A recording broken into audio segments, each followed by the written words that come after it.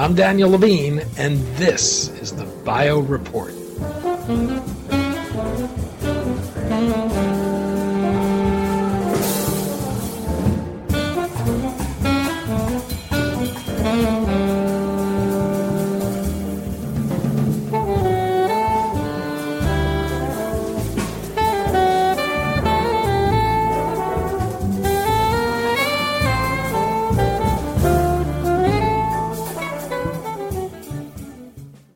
The deepening understanding of the biology of aging is giving rise to a growing list of companies that seek not only to address diseases of aging, but find ways to extend the healthy years of life. LongeVC is a venture capital firm focused on seed and early stage investment in longevity startups. It's also built a community of like-minded companies to support startups, as well as an acceleration program for them. We spoke to Sergey Jakimov, founding partner of LongeVC, about the firm's approach to investing, what constitutes a longevity play for it, and the network of companies it's assembled to help advance the startups it backs.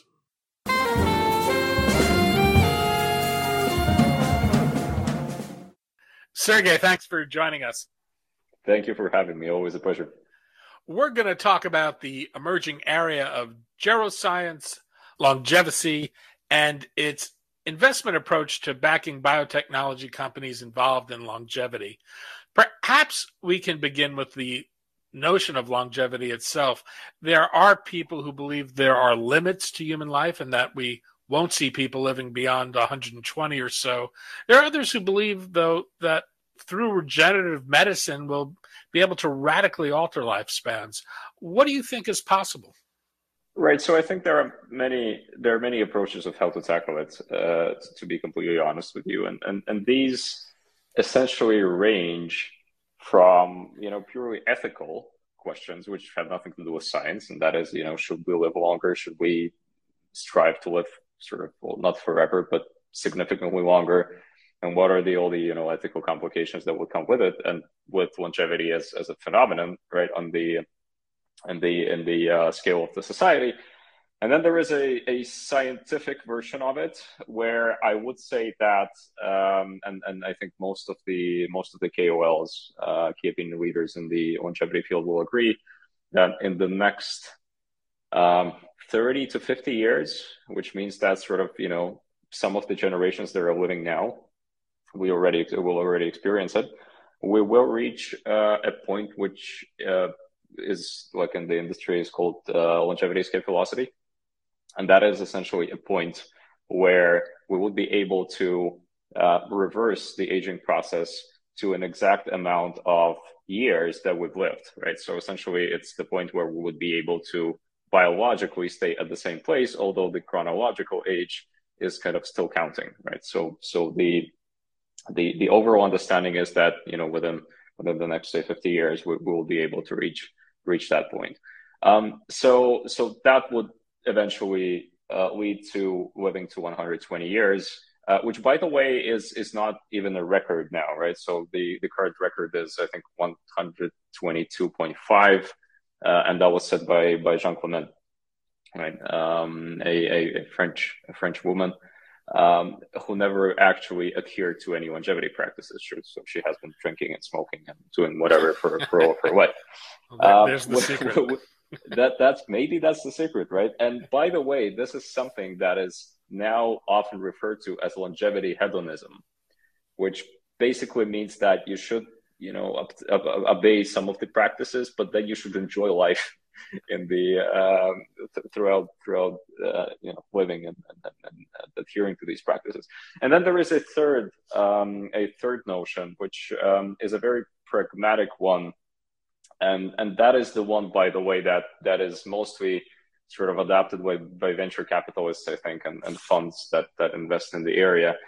And that is looking at longevity not exactly through the prism of how much longer can we live, but rather how do we maintain a healthy human performance throughout a potentially longer lifespan, or at least maintain it throughout a feasible feasible number of years, even the lifespan that we have now. So it's essentially, how do we keep us fully functional and without significant physical and mental deterioration, right? And that is by far actually more important than just living a longer life, right?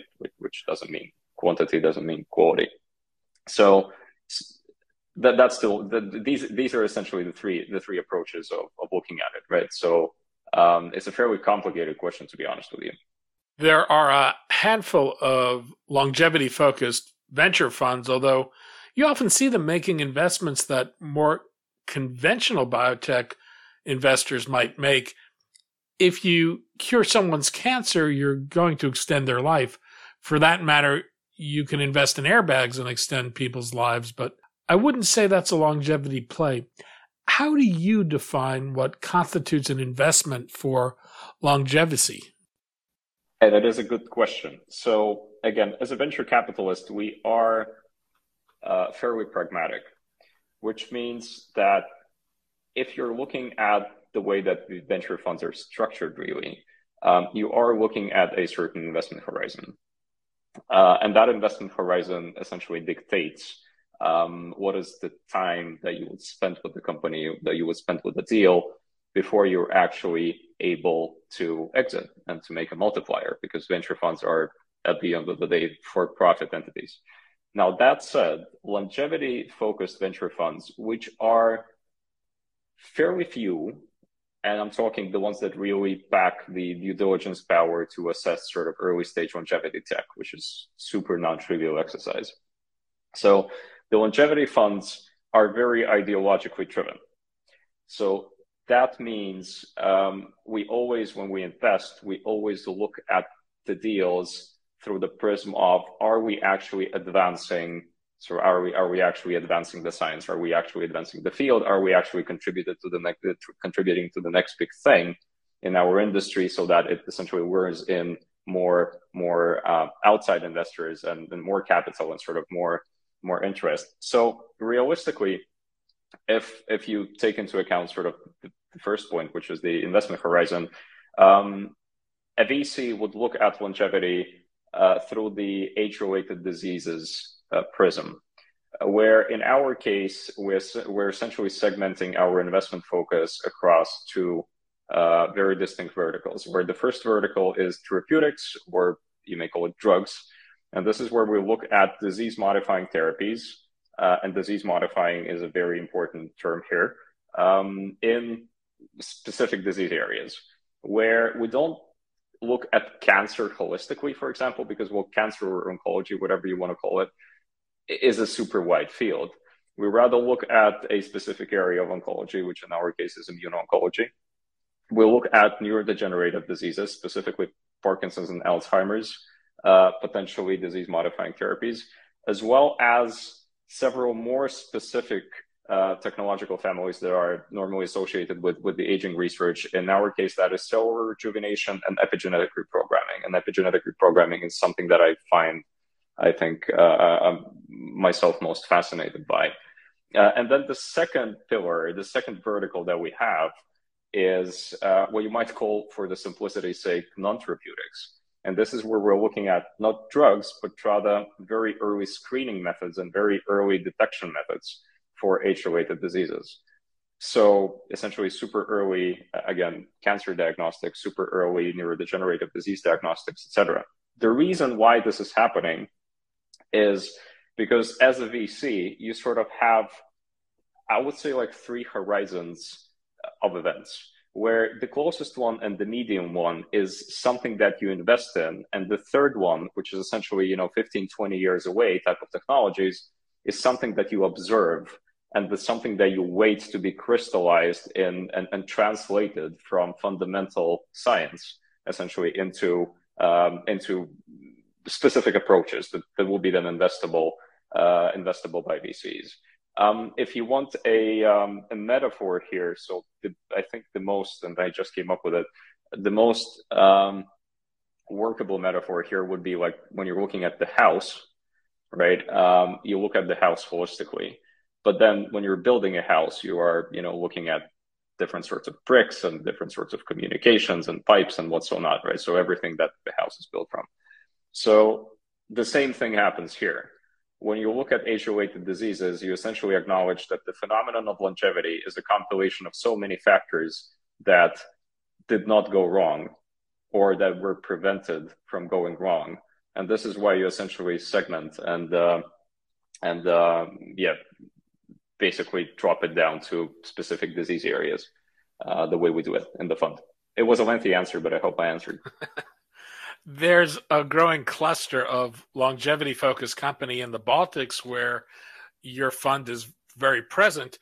Are you focused on global geography, or are you focused in looking for companies in that area? And being there, do you have unusual insight into the activity that's going on there? So to be completely frank, our footprint with Baltics is a fairly not straightforward one. So we are 3 partners in the fund and 3 co-founders in the fund. We indeed, all of us 3 were born and grew up in Latvia. So this is where sort of, a significant part of our operations is. The fund, though, is not specifically focused around Baltics at all. It has an international mandate, which means that most of our deal flow actually comes from US. So from the major academic centers in US, I'd say 30% of our deal flow actually comes from EU. The first deal we will be doing in the Baltics, most probably, is the round that we're currently leading. It's not yet completed. And I cannot name the company yet, but it is one Estonian company that is working specifically in the field of AI and skin aging processes. So that will be the first deal that we will complete, hopefully in the next few months in the Baltic region. But so far, it was mostly US and sort of the EU5 type of Europe, right? You're a small fund, $35 million, focused on seed and early stage investments. In the world of biotech, that's not a lot of money, but it seems to me you're doing some things to leverage that. I'm thinking here of the network you've assembled. How formal a network is this, and how do you leverage it to advance the investments you make? So we are by far a very non-trivial entity, if you think about it. So all of us 3, we had our different career paths, essentially, where one of our partners has pursued a very sort of high-level career in professional finance and in banking prior to actually starting to invest in longevity and early biotech. The other partner of ours has been a business angel with with several very well-known longevity companies as we look at it today. Myself, I was a founder in biotech and pharma all my life, pretty much, which is not long. I mean, I'm 30 years old, but still, I've had some career. So the thing is, the fund for us was a very organic development, where we actually came together. We realized that there is tremendous deal flow around us, and there are numerous opportunities to support groundbreaking science. And we decided to institutionalize our networks, essentially. So the way we have built our fund, and you're right, it's a 35 mil investment vehicle, which is, well, not a lot by biotech standards. We have built our fund around our advisory board.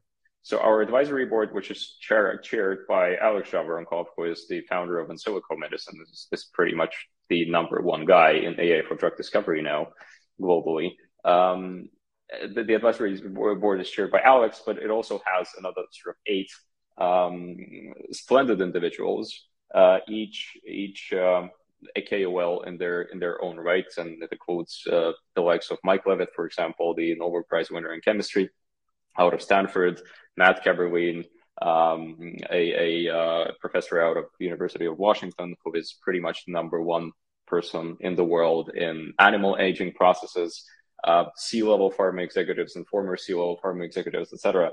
So we've essentially structured our network in a way that we put it to use in the fund. And a lot of our processes are essentially wrapped around how we interact with our advisory board, how our advisory board refers deals to us, how we get allocations with the deals that we like, and how do we spot the most promising, essentially, tech at the very moment when it's getting out of the research center, right? So at the very moment of spin-off actually happening, how do we spot it? How do we identify it? How do we evaluate it using both our internal resource, which is essentially the investment teams that they have, but also our advisory board? And then how do we get, to know the founders, and how do we get there early? So it's really not the question of the size of the fund, to be completely honest. In early stage biotech, and specifically longevity, which is the laser focused part of biotech, it all comes down to your ability to do early stage science due diligence. And if you're able to do it, if you pack the intellectual firepower, you'll be good to go. You're a seed and early stage fund, and I imagine take a long-term view on investments, but how do you think about exit strategies, and will you make investments without having a clear exit in mind? It's a good question. So part of it has to do with the fact that when we make investments, we really try to make sure that we contribute to the field. And I'm not saying this because I want to look good, right? Or sound good or sound noble. We actually do it, which means that, and most of the vast majority of the longevity focused funds do it. So it's not only about when do you exit, it's about, are we actually doing something good for the field? Are we popularizing it? Are we making it grow, right? So that's the first point. The second point, there is this belief that when you invest in pharma, specifically in early drugs, your investment horizon and your exit horizon should be like 10 plus years, right? Because everyone knows that, a drug to market time is 10 years. If we're talking about sort of a novel compound, if it's something repurposed, it's faster, but still it's years, sometimes decades. It's not exactly the case with seed funds though, because when we invest, we come in, seed, pre-seed, it doesn't really apply to therapeutics. We come in at preclinical stage. So we normally join the companies in therapeutics when they have completed their first preclinical work packages. So they have their first animal models that they have done, and they're preparing for their first, let's say, interact meeting or a pre-IND meeting or even the IND meeting already to enable them to go into sort of human clinical trials. Now, from that point on, your logic as a seed fund is essentially staying with the company till at least the first major value inflation event. And that value inflation event is, of course, the IND submission and the IND approval.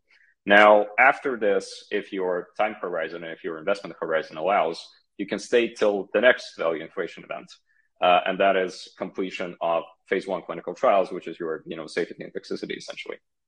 So this is where a seed fund, a well-positioned seed fund, provided that the entry point was well chosen in the preclinical stage, would have all the capacity to exit.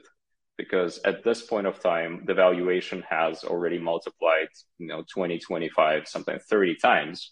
And the company has obtained clinical data, preclinical and clinical data from phase 1 that makes it interesting and makes it appealing to large institutional investors or venture arms of pharma, where smaller funds would actually exit through a secondary transaction, right? So we don't really wait for a liquidity event, company-wide liquidity event happening.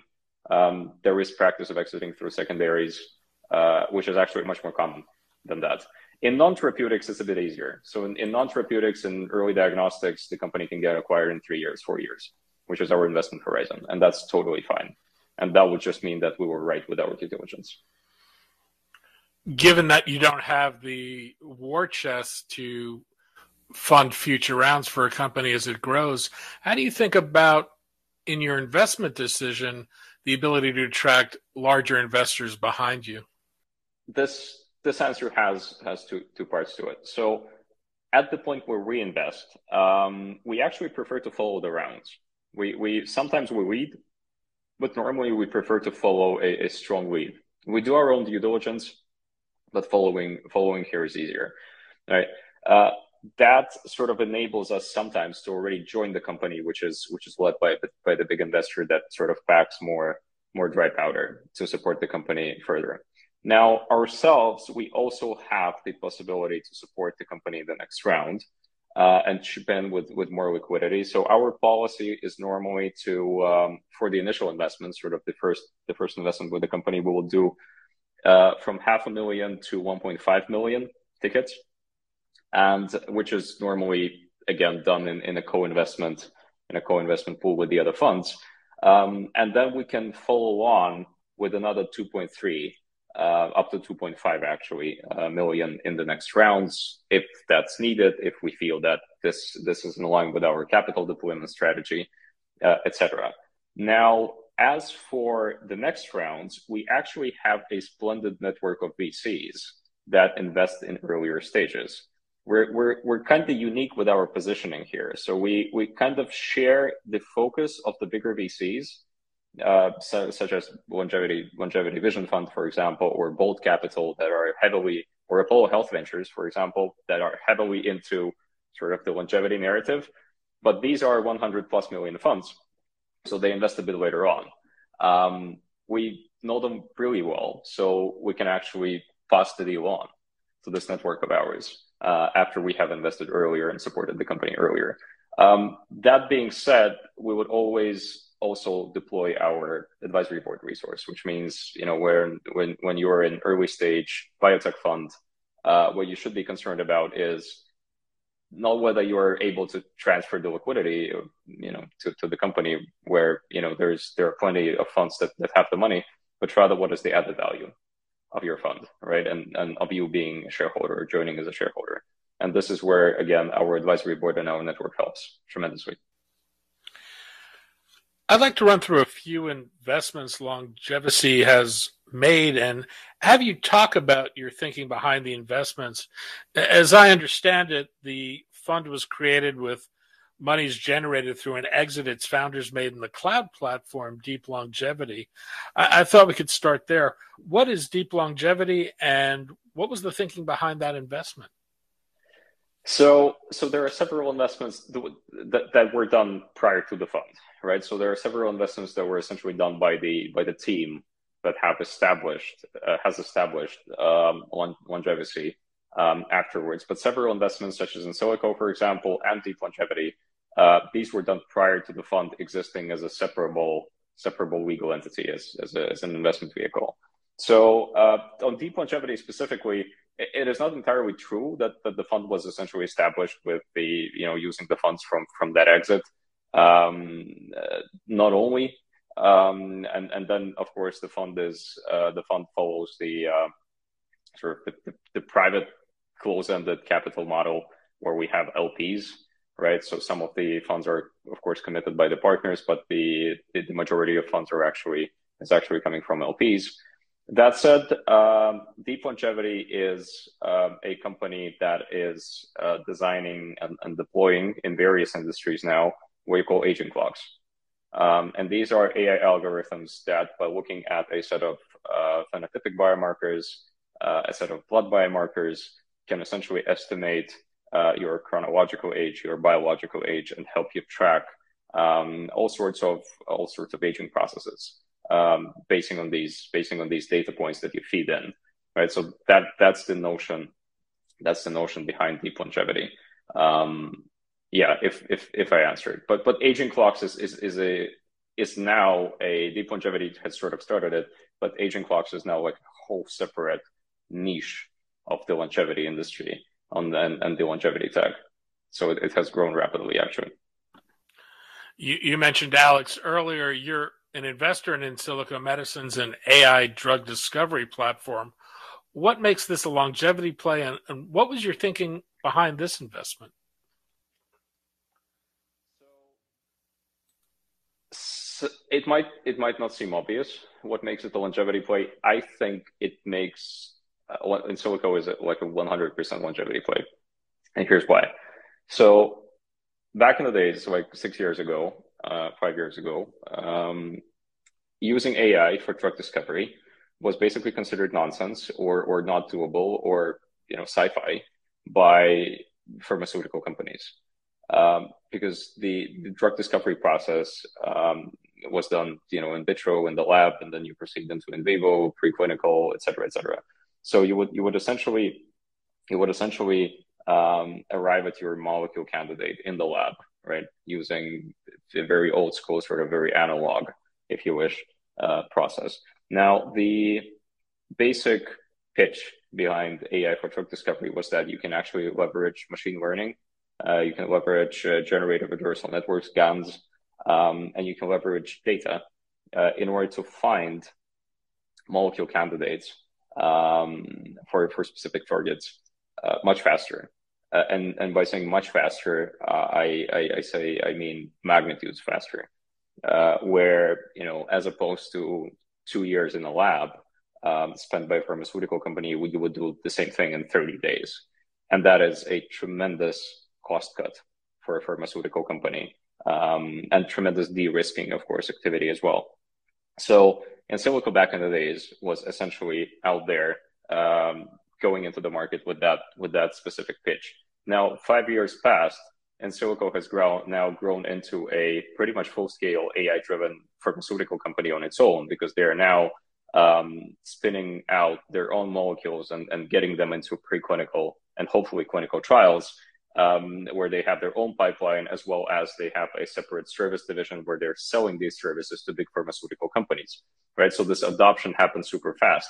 Now, the reason why this is a longevity play is because when we are looking at age-related diseases and we're looking at fast pivoting, fast repurposing of the existing drugs, and fast identification of potentially promising small molecules, we are by default, which is needed to combat these, or at least find candidates to combat these age-related diseases, we are by default not talking about analog processes, which would take 2 years each, right? We need a rapid sort of pivoting and rapid identification mechanism, which would allow us to leverage data and create these molecule candidates really fast.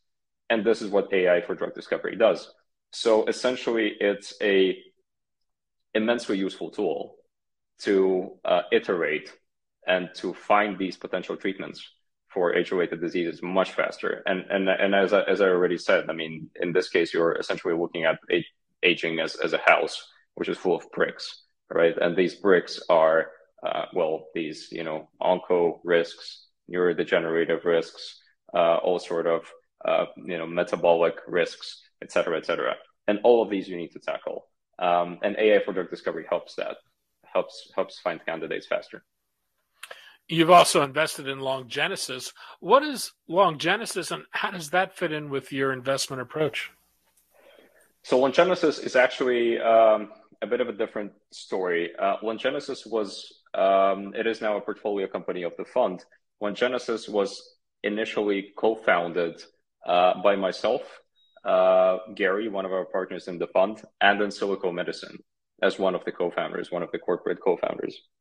So LongeVC is essentially a data company which has designed a way of how to further shorten the drug to market time for big pharma companies. So if Insilico is essentially shortening the discovery part of it, where they're essentially doing something that took 2 years in 30 days or in a month, LongeVC helps pharmaceutical companies in a super compliant way, without compromising any data regulations, to identify patients in various clinical centers around the world faster. So essentially assemble cohorts for different phases of clinical trials faster, and engage these patients, enroll these patients into clinical trials in a fully digital manner, which means that essentially LongeVC built its own ecosystem, which consists of 2 products. One is called LongeVC Curator. The other one is called LongeVC Engage, where the first one helps to compliantly identify and discover patients, where study sponsors can pretty much in few clicks understand where the patients are, like where potential cohorts of patients can be assembled for a specific clinical trial. And then the second one helps to onboard them fully digitally with consent management, with the ability to generate real world data, et cetera, on the hospital level. So on the clinical investigator level.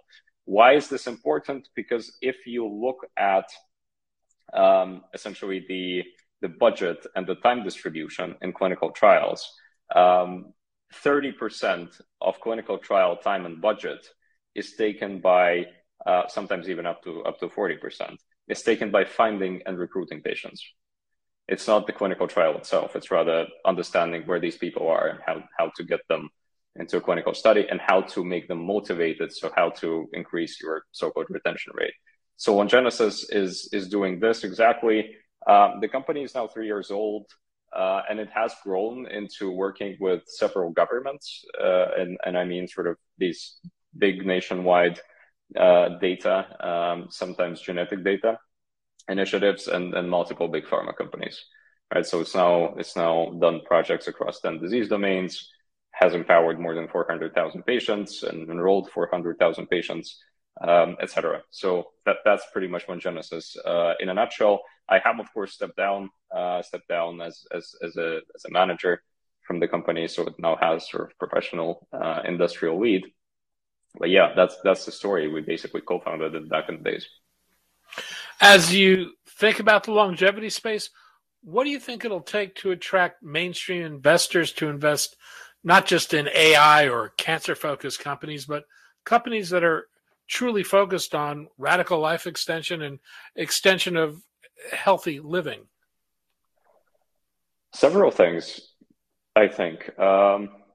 Where the first one is maybe less obvious, and that is us being able to translate this longevity language into a language that would be understandable and appealing for investors from other areas of biotech, or even investors that don't come from biotech at all, that come from other industries, fintech or other areas of life sciences, for example.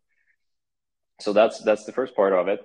The second part of it is, of course, successes, right? So the next big thing always helps.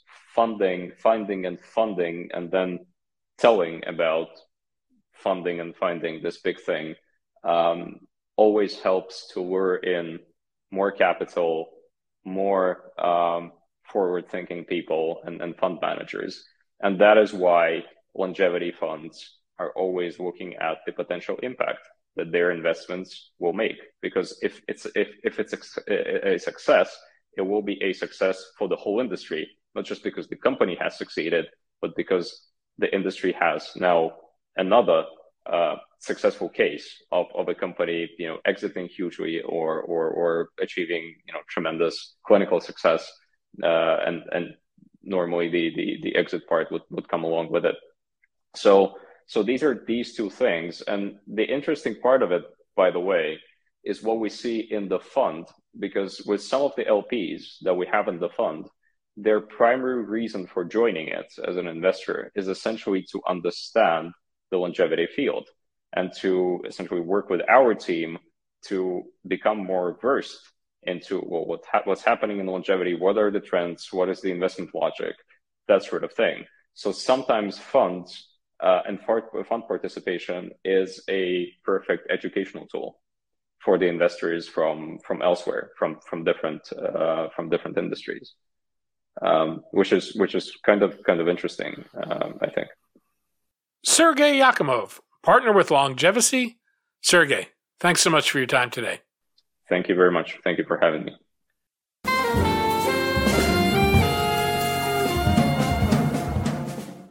Thanks for listening. The Bio Report is a production of the Levine Media Group. To automatically download this podcast each week, subscribe to our RSS feed or through iTunes or other podcast manager. To join our mailing list, go to levinemediagroup.com. We'd love to hear from you. If you want to drop us a line or are interested in sponsoring this podcast, send an email to danny@levinemediagroup.com. Special thanks to Jonah Levine, who composed our theme music, and the Jonah Levine Collective, which performs it.